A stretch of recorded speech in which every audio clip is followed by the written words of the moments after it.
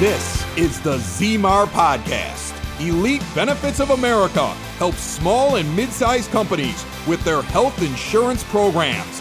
And now, your host, Butch ZMAR. Renewal season is upon us, and what that means is the benefits renewals will be coming into employers' hands, CFOs, HRs that are listening to this podcast. Right now, 'tis the season. Middle market's already headstrong, already into the renewals for January 1. A lot of employers still renew October, November, December. If you're not engaged right now, you certainly should. But, we're going to talk about, cost analysis and having data today. And speaking of that, I got this season, I'm going to have 4 kids playing hockey. And so there's obviously a lot to go through. And we already got the tournament schedule. So speaking of data, I've already gone through and done rough estimate and math of figuring out how much this is going to cost, right? All the travel, hotel expenses, the food. But it's data, right? It's supporting data. Maybe we have to change some logistics sometimes. I don't think it's going to happen, but there might be a chance we have to say no to some things, right? Just it's too much all at once. But just saying we have to weigh out the pros and cons, but we have data, right? So going into medical renewals, you have to have data, right? Otherwise, you can't really make any decisions, right? You just get these blind increases and these cost of services going up in the area.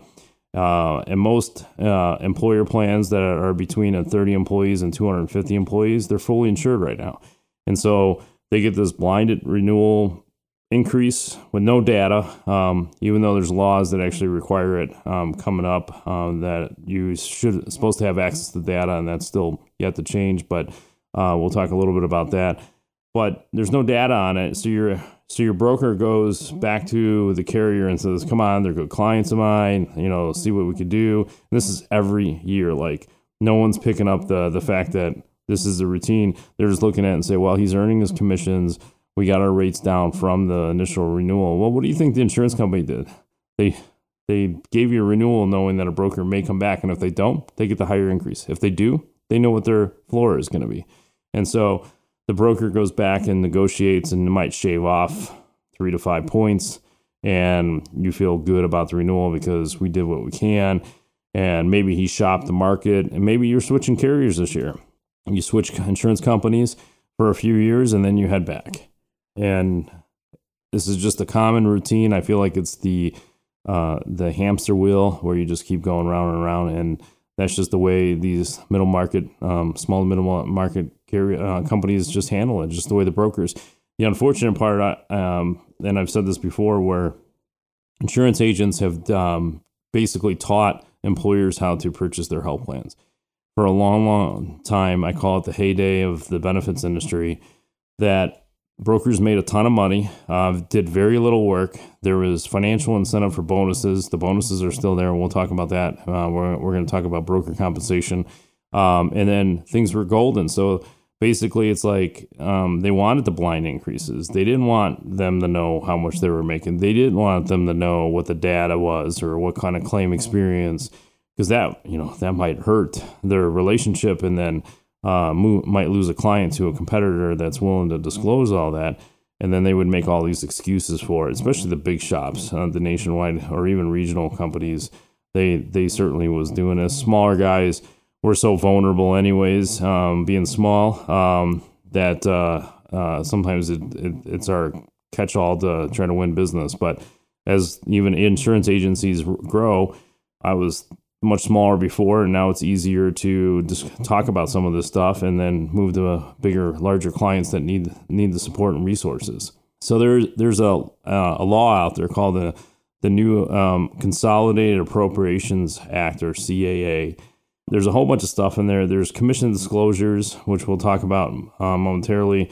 But claims data is supposed to be available by your carrier. I think there's a date coming up. I didn't look at specifically.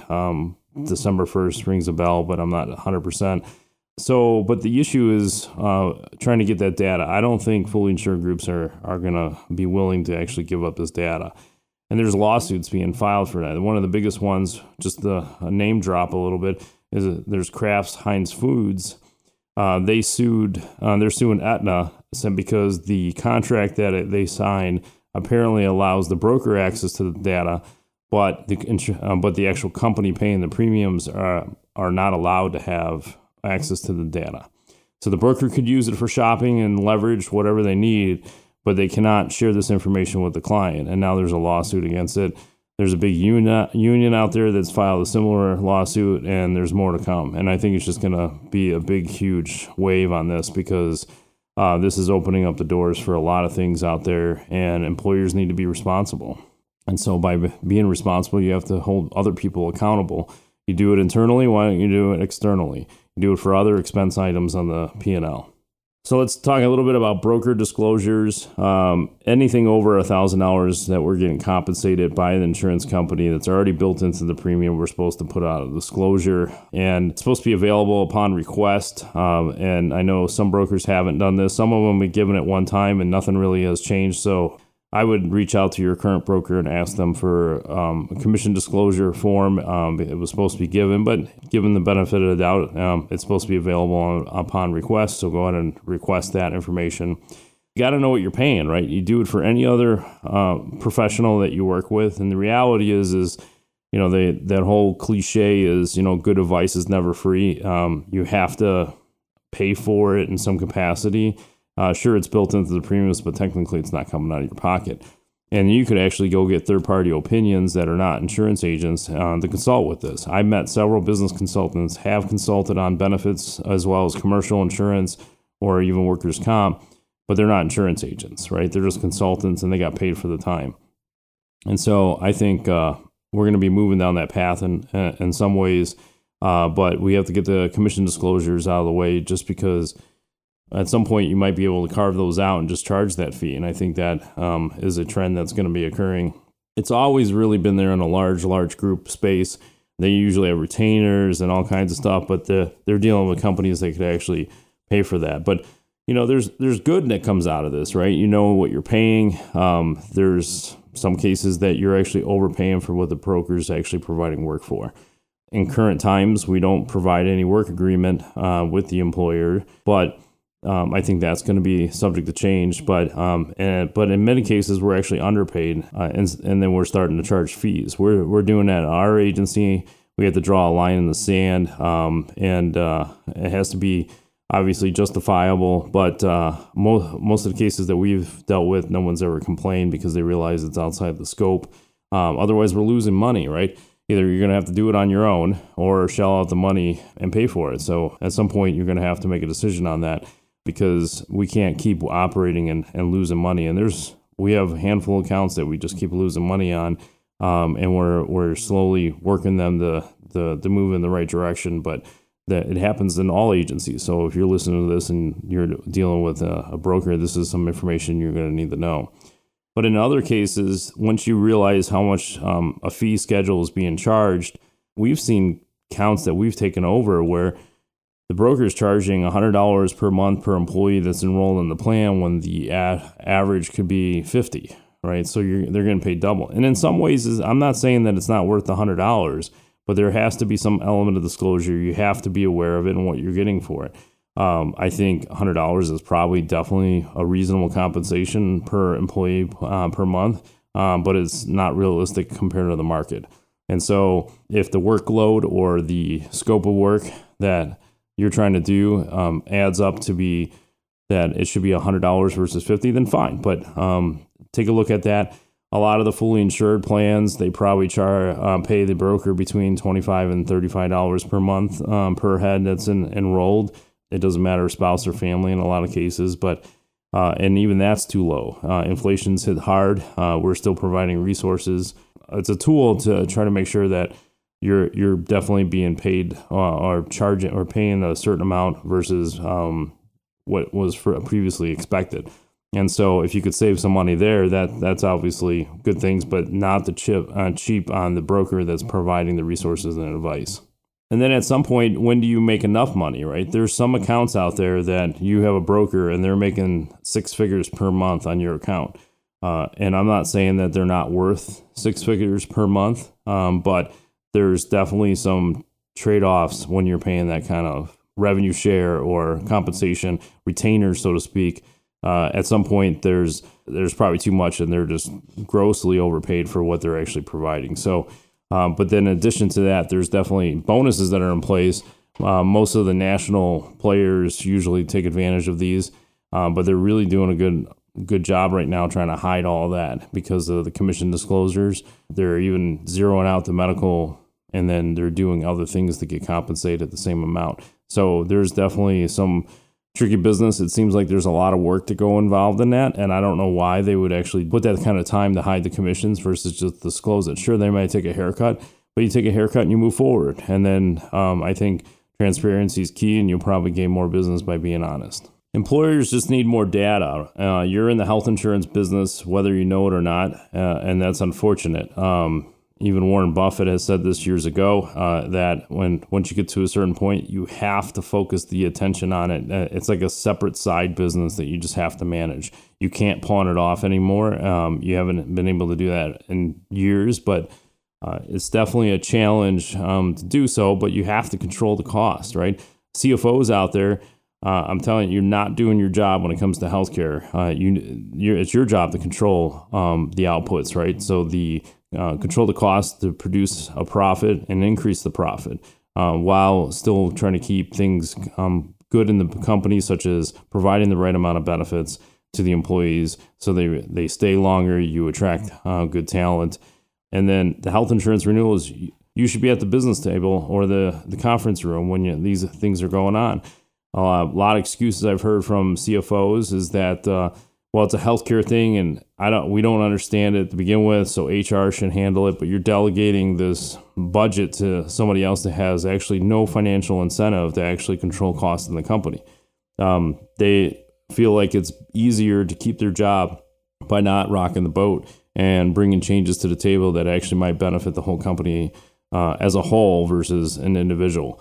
And I'm telling you, if you're an employer listening to this and you have a CFO that hasn't brought this to attention, you should just fire them because they're not doing their job. They may be good in other areas, but they're skipping this.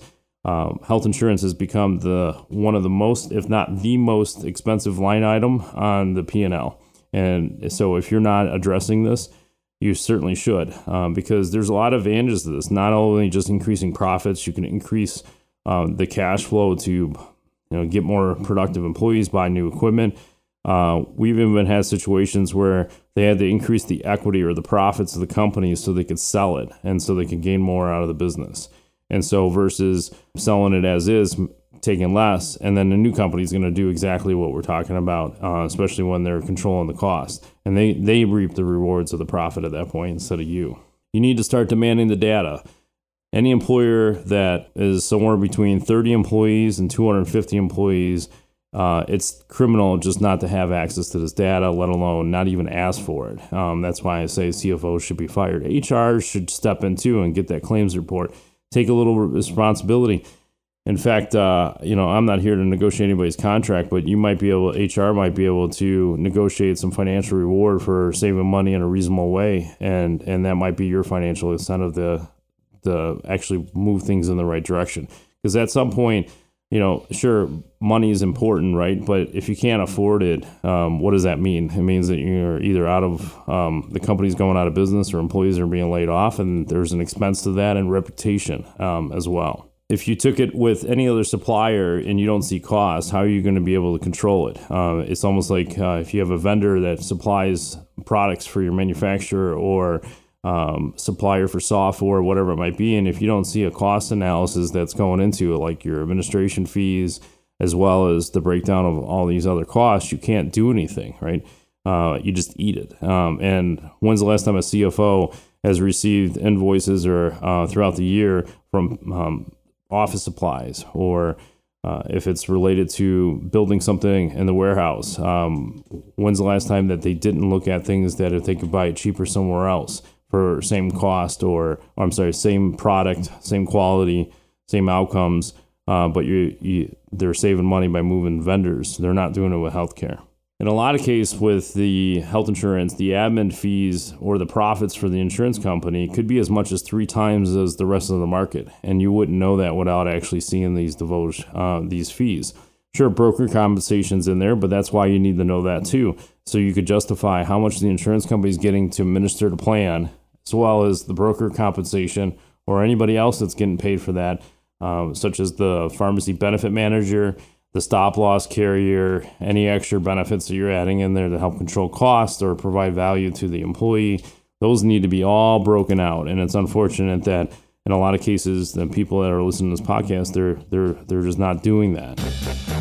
Listen up, Butch wants to give you your own Elite Benefits Playbook, and it's absolutely free. From business strategy to benefits strategy, every step from the start through implementation, account setup, and open enrollment, working through service requests and the process of renewals. A valuable look at your company, your insurance options, and how to make the process easier on you. Go now to elitebenefits.net/playbook and get your free Elite Benefits Playbook, or give Butch a call today, 708-535-3006. We have clients that actually don't use enough of their health insurance. And here's an example, right? So they have a level funded plan, which is on a self-funded plan chassis. They predict the anticipated claims. So I'm going to summarize this. A fully self-insured plan is basically behind the closed curtain, the Wizard of Oz, that it's basically overall plan deductible for the entire company, and then you have insurance. So you're self-insuring until you meet that deductible. Large companies have larger deductibles, these small companies don't. Well, level funded, it was created because they don't trust smaller employers to pay claims on a regular basis. Sure, they're going to hire a TPA for this, but they're going to invoices for this, and claims could be high one month, low another month, right? It just fluctuates too much. So what they do is they take that, whatever the deductible is built into they call a stop loss carrier, which is really the catastrophic insurance that you're buying for the whole company, and they put a deductible on it, but you pay that deductible. So for my example, let's just say the overall plan deductible is $15,000. The employees don't see this at all. They just present their card, they pay your copay, whatever their individual deductible is.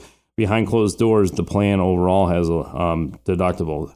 On level funded, they prepay that. So we've had account even just in last year. They haven't received anything yet this year because of the run out period. But out of $15,000, they prepaid for that deductible. They got a $12,000 refund.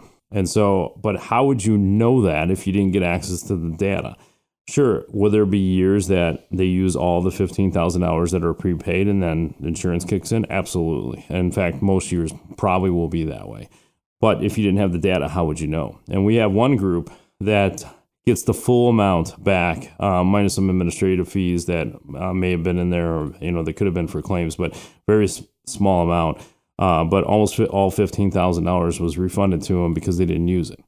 And so, but at least you know that your group's healthy. Sure, there probably will still be an increase, but you just got $15,000 back. It's not a rebate. You prepaid it. It's your money. They're just reallocating it. You can also negotiate, put it back in the renewal premiums. There's a whole bunch of stuff you could do with it. So I'm just saying that these are extremely rare. It's not going to be in your case, is my guess. People are making claims, especially the larger the company. You don't have control of all these employees doing their thing, and they're going to make claims, and you're probably going to use up the deductible. But I'm just saying, if you didn't have the data, how would you know? If you had claims that racked up into millions of dollars worth of claims, and they came back and said, hey, here's a 15% increase on the renewal, well, you could still try to negotiate that. But I'm just saying it's more justifiable when you see the expense report that you just shelled out for the entire company, $15 million worth of claims. And so why, it just makes it more comforting. If you get a renewal with a 15% increase, what if you're one of the companies that didn't even use their health insurance as much? So you would have been eligible for, let's say, I'm just using hypothetical, this $12,000 back, but you still had a 15% increase. You wouldn't know that on a fully insured. And without the data, you wouldn't know that. So therefore, you just sucker punch the 15%. Maybe the broker goes back and negotiates it down to 12. You feel good because you just got 3 points knocked off. But was it really good when you didn't have the data? What if you're the most profitable entity in the entire company? It's your data. Demand it, ask for it, switch to a company that's going to provide it to you. Loyalty only operates in one way. the board of directors may be super comfortable with the big companies that do billboards. In our industry, we're calling them bukas. There's only 5 carriers that capture 80% of the marketplace or market share only by name. And so people feel more warm and fuzzy inside about it. But the loyalty is only one way. They're only looking at you from a profit standpoint. They don't really care about you. You care more about them than you do than the other way around. It helps you make more informed decisions. You could definitely see line items such as compensation. Get your data. I'm telling you, the claims data alone will be eye-opening to you on what is even available and how you can control it. You may not be able to control everything, but you could certainly implement programs such as primary or direct primary care facility. Pay a stipend for the facility per employee, and the employee gets to go there for free at no additional cost. And the claim is not being processed through your insurance company. Therefore, you have less transactions, less payouts, and it's worked out extremely well for a lot of these employer clients because the employee can go as much as they want or need to. They don't pay anything when they show up. It's just they're getting the doctor's office or facility gets a stipend for each employee. So whether you go or you don't go, so they're in a win anyways. And so it's just a really good incentive. And then we've talked about on other podcasts where in the healthcare world, it is the opposite of the rest, where the higher the cost, normally you get higher quality. In the healthcare world, they have data that actually shows that the higher the cost, the less the quality of outcomes. And so part of these packages that you're able to put together, depending on the size of the group, premium amounts and nature of the group and where they're located, you might be able to negotiate certain contracts that if the employee goes to these higher rated facilities that are quality of care ratings are much higher than the convenience or the big branded name downtown somewhere in the country that, especially attached to a teaching hospital.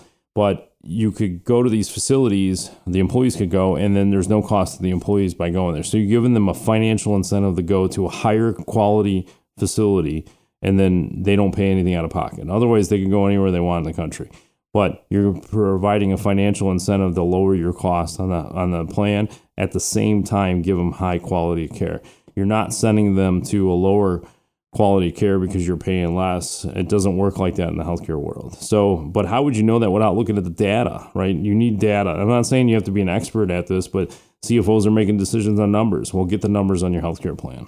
So a big part of the ACA was insurance agents. There was at one point when they were trying to negotiate the Affordable Care Act and put it in place during Obama's administration that we were actually excluded from providing assistance and getting compensated for it. And I don't know if that would have been good or bad if we got pushed out. It might have been a good thing. It just taken some while to get it readjusted. But here we are, and they included us. But then they changed how we got compensated because, we're the evil villains of the industry that have all this advice, but we can't get compensated because we're financially incentivized by the insurance company, which has some problems. And I think that employers need to start paying for their broker instead of worrying about inside the health insurance premiums. But that was a problem, right?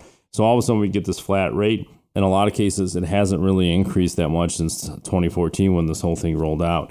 One of the major carriers in the Midwest, they have not increased their commissions to us since 2016. It technically was 2014, but they gave us a $2 bump in 2016, which was very minimum, and they haven't increased it since. Personally, I think it's hogwash, and it's not enough. And what they're compensating in the fixed rate models and the ACA plans isn't enough anyways. And then here they haven't increased it in a while. Some of the other insurance companies have increase what they compensate us, but you definitely need to know how much it's being compensated because you're probably going to start receiving invoices for the difference. And because they have to stay in business, you want the advice. Free advice only goes so far, and people are not working for a charity. They're at least working for personal profit, which means equity, just like you are in your own company, equity, and then also financial means to live. But, one thing in the Affordable Care Act they took care of was, besides our health insurance, what they didn't do actually is take care of how doctors are paid, right? They left that open, probably because of the lobbyists. They have more money than us insurance agents really do.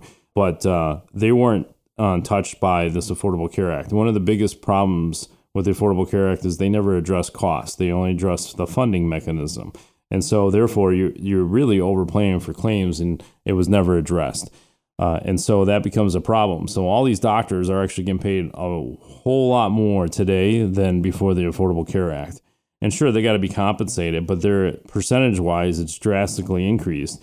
And how do we know that? Is because the medical loss ratio of the Affordable Care Act.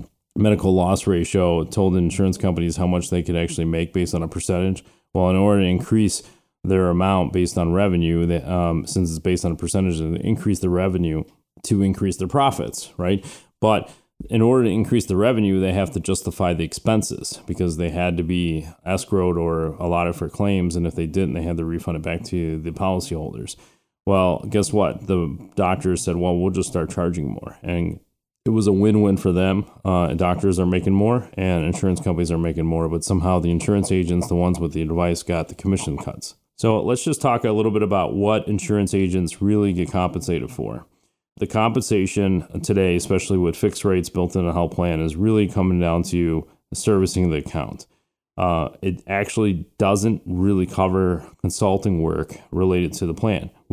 Most brokers are not charging for it, but and here's my devil's advocate on this. And so if you don't believe me, there's a lot of employers possibly listening to this podcast that they get their health insurance administered and put through a payroll company. Some of them could be PEOs or professional employer organizations, and that's a different model. But I'm talking about their payroll company is the broker of record. When that happens, they do service the account, and they do okay. I don't think they're fantastic, but they're a payroll company trying to provide value to their clients, and I don't shame them for doing that. But what you do lose in that is getting advice. Try calling them and getting advice. Ask them the shop markets and find out, what's the best option for you. Should I go self-funded now, or should I stay where I'm at? Oh yeah, should I go level funded? What are those? What about captives, right? Like, I need to be informed and I need my data. That's when they're going to get lost. They have no idea anything you just said or even listened to just now. But mainly if you're under 100 employees and you're with the payroll company, chances are you're not getting that kind of level of service. So, but they're collecting the commissions on the contract. So, but if you come to me or any other broker in the marketplace, somehow under traditional models is that we get paid the same exact amount that the payroll company gets, but somehow you get our advice. And somehow our advice is worth the same as the servicing commissions because when you were at the payroll company, you didn't get that advice. And then just to keep going with this, if an employer ends up over 100 employees, those payroll companies stop going after that broker business.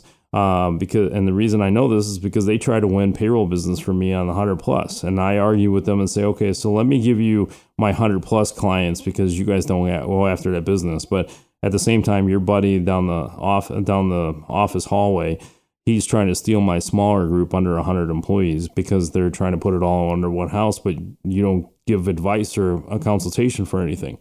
And their argument is saying, well, other brokers are doing it too, so they're just copping out, trying to steal the business. But I'm just pointing out that from a consultant standpoint, you lose that revenue. And I think so. The reality is when commissions are built into a contract based on a commission, what you're really getting is just service. You're not getting the actual consultation of it all. I think at some point, if there's enough revenue in the account, some brokers will feel compensated enough that they don't need to charge. Some of brokers are actually coming up with rating models so that makes it fair and transparent. But again, it's data, right? It goes back to data. How does an employer make a decision on what they're actually paying for? And here it is, we're talking about commissions, and most of the brokers out there don't want to talk about it. And so I think it's something that you need to bring up at the renewal table coming up in the fourth quarter. But I still seriously think, and this is from the world of Butch Zemar, on Affordable Care Act plans or groups that are under 100 that are fully insured, you're going to start seeing some consultant fees come out of it for the renewal. Because when you break down the actual compensation package given by the contracts for the insurance company, which we have no negotiation or pull on in most cases, all of a sudden now, are we being compensated enough and are you getting the advice? It goes back to how valuable is advice when it's free? That's why attorneys charge a fee for advice, as well as accounts. So some of them will actually do initial consultation free because they're vetting to make sure that it's a good client and they're providing some element of value, and that's okay. But a lot of them are even shifting to providing that value, but then they're charged for it. And then if you decide to hire them, they'll work out some other compensation package. Some will actually credit the money back. So there's different ways to do it. True advice isn't free. So a few things to go over for this renewal here is start early. We're in August when we're recording it, probably published sometime because we're late August. By the time this rolls out, it'll probably be September when you listen to this. So start early, right? And most plans are renewing January 1st. You should be probably starting to have a conversation in the month of September for January 1. If you're not, you're going to be late in the game. It reduces the stress. If you don't know where to start, let's start with a checklist. We have a renewal checklist that you can go to elitebenefits.net/checklist. And that's just one time checklist, elitebenefits.net/checklist. And so work through that checklist. There's a lot of things on there. It's probably way over the top, but it gives you timelines too, 90 days, 60 days, 30 days. And so for groups 30 to 250, I would recommend downloading a copy of the Elite Benefits playbook, and you can go to elitebenefits.net/playbook and download that right now. It'll help you format a multi-year plan. It's not going to happen overnight. The control cost. Maybe your group isn't ready, either just from a conscience or comfort zone standpoint, but it could also be that your group isn't ready based on claims and logistics and how to roll it out. So it's a multi-year strategy. So download that, read through it. That'll help out. Call our office. We'll be glad to help any way we can. I would also keep your broker in check. These are a lot of things that I've been saying throughout this podcast, but keep your broker in check. Find out what they're actually going to be doing. Maybe even ask them for a scope of work. So if you're an employer account with less than 10 employees or under, it may be almost 100% passive. There's not a whole lot of options for under 10 employees. And so some brokers may ghost these accounts. I'm not saying that's good or bad. You should at least touch base. But I would recommend that if you're under 10 employees, that you take the initiative as well and call your broker and start early. The proactive ones, I think the broker is going to like. And so they're going to enjoy that relationship a little bit further because you're calling them and you're like, hey, how do we handle this for this renewal? But most times you're just going to end up staying with the same carrier. You might switch and save a few bucks here and there, but you gotta, if you're not growing, that's pretty much going to be the game, and you're probably going to stay with the same carrier. And so you may actually have to start paying them. We don't make a whole lot on under 10 groups, but if you want that advice and consultation, you may have to pay for it. Usually it's going to be reasonable. I know some brokers that are doing it. We don't do it all the time. It depends on the situation, but usually it's all upfront and agreed upon before we execute any consultation with a fee. But some other ones are charging even $300 annually for consultation. Some are charging as much as $1,000. But you pay your CPA every year and you pay for legal advice. So it's the same thing. You just may have to look at it from that point of view and not look at it from free advice because they're receiving commissions, because you may be at 10 employees. You may have 3 enrolled, and we may be making $500 for the whole entire year. And that includes any service work, any waivers, consultation throughout the year. And then you're expecting to get 2 or 3 hours from them at the renewal. They're losing money. And so just keep that in mind. If you're an employer account from 10 to 30 employees that are on the account, this should be a little bit more active with the broker. They probably did an outreach or an email, because at this point, between 10 and 30, there are definitely a lot more options. You could move to level fund it. You might be able to diversify that risk a little bit more. You might be able to save some good money, even as much as like $50,000 a year, assuming your company qualifies, depending on the plan profiles and cost containment strategies. With employees 10 to 30, you should have your open enrollment at least 30 days out from the renewal. So if your renewal is technically January 1st, the open enrollment should be ready to go the first week of December in theory. Some will be the middle. You should never be doing an open enrollment the last week. This is just a train wreck for everybody, because if you have employees with plan changes, that creates problems. At our agency, we try to start our 10 to 30 lives 45 days out. And sure, it's a little excessive, but most of the groups between 10 and 30 are not really making that big adjustments, at least in-house. If you're a new client, we probably will move carriers because it puts you in a better spot, but depending on the situation. But we try to do 30 to 45 days out, at least try to get things moving. That's a goal. It doesn't always work out that way, but we can get it done out of the way. It's less stress. If we need to buy a little more time, like sometimes employees go on vacation or they're out of town because of the week of Thanksgiving, for example, and you need to extend it a few days for them. Usually we have that window. It's hard to extend when we're at Christmas trying to do for a January 1st start date, because insurance companies usually need the data by the 15th of December. Sure, you can go a little bit later, but that just screws everything up. Have higher standards for your company instead of winging it, is my recommendation. If you're an employer that's 30 to 250 employees, 300 employees, you should be engaging your broker right now. And to some degree, it gives you a lot more time. 3 to 6 months out is probably normal. At least get things moving. Yeah, in some cases that you're probably doing your open enrollment in October and November versus December. So you have to start looking at it. Again, it's a little bit early. Maybe you don't want to do it and you dread it. But I tell you, if you start waiting until the last second, you have less pool, less negotiation. Some insurance companies out there that are able to probably insure you for less close their doors off for January 1st at some point during that fourth quarter, just because they need to manage the workload as well. So you may not get an opportunity for everything you need or want or desire to move in a better position without that time frame. So I would definitely not be doing it less than 90 days out.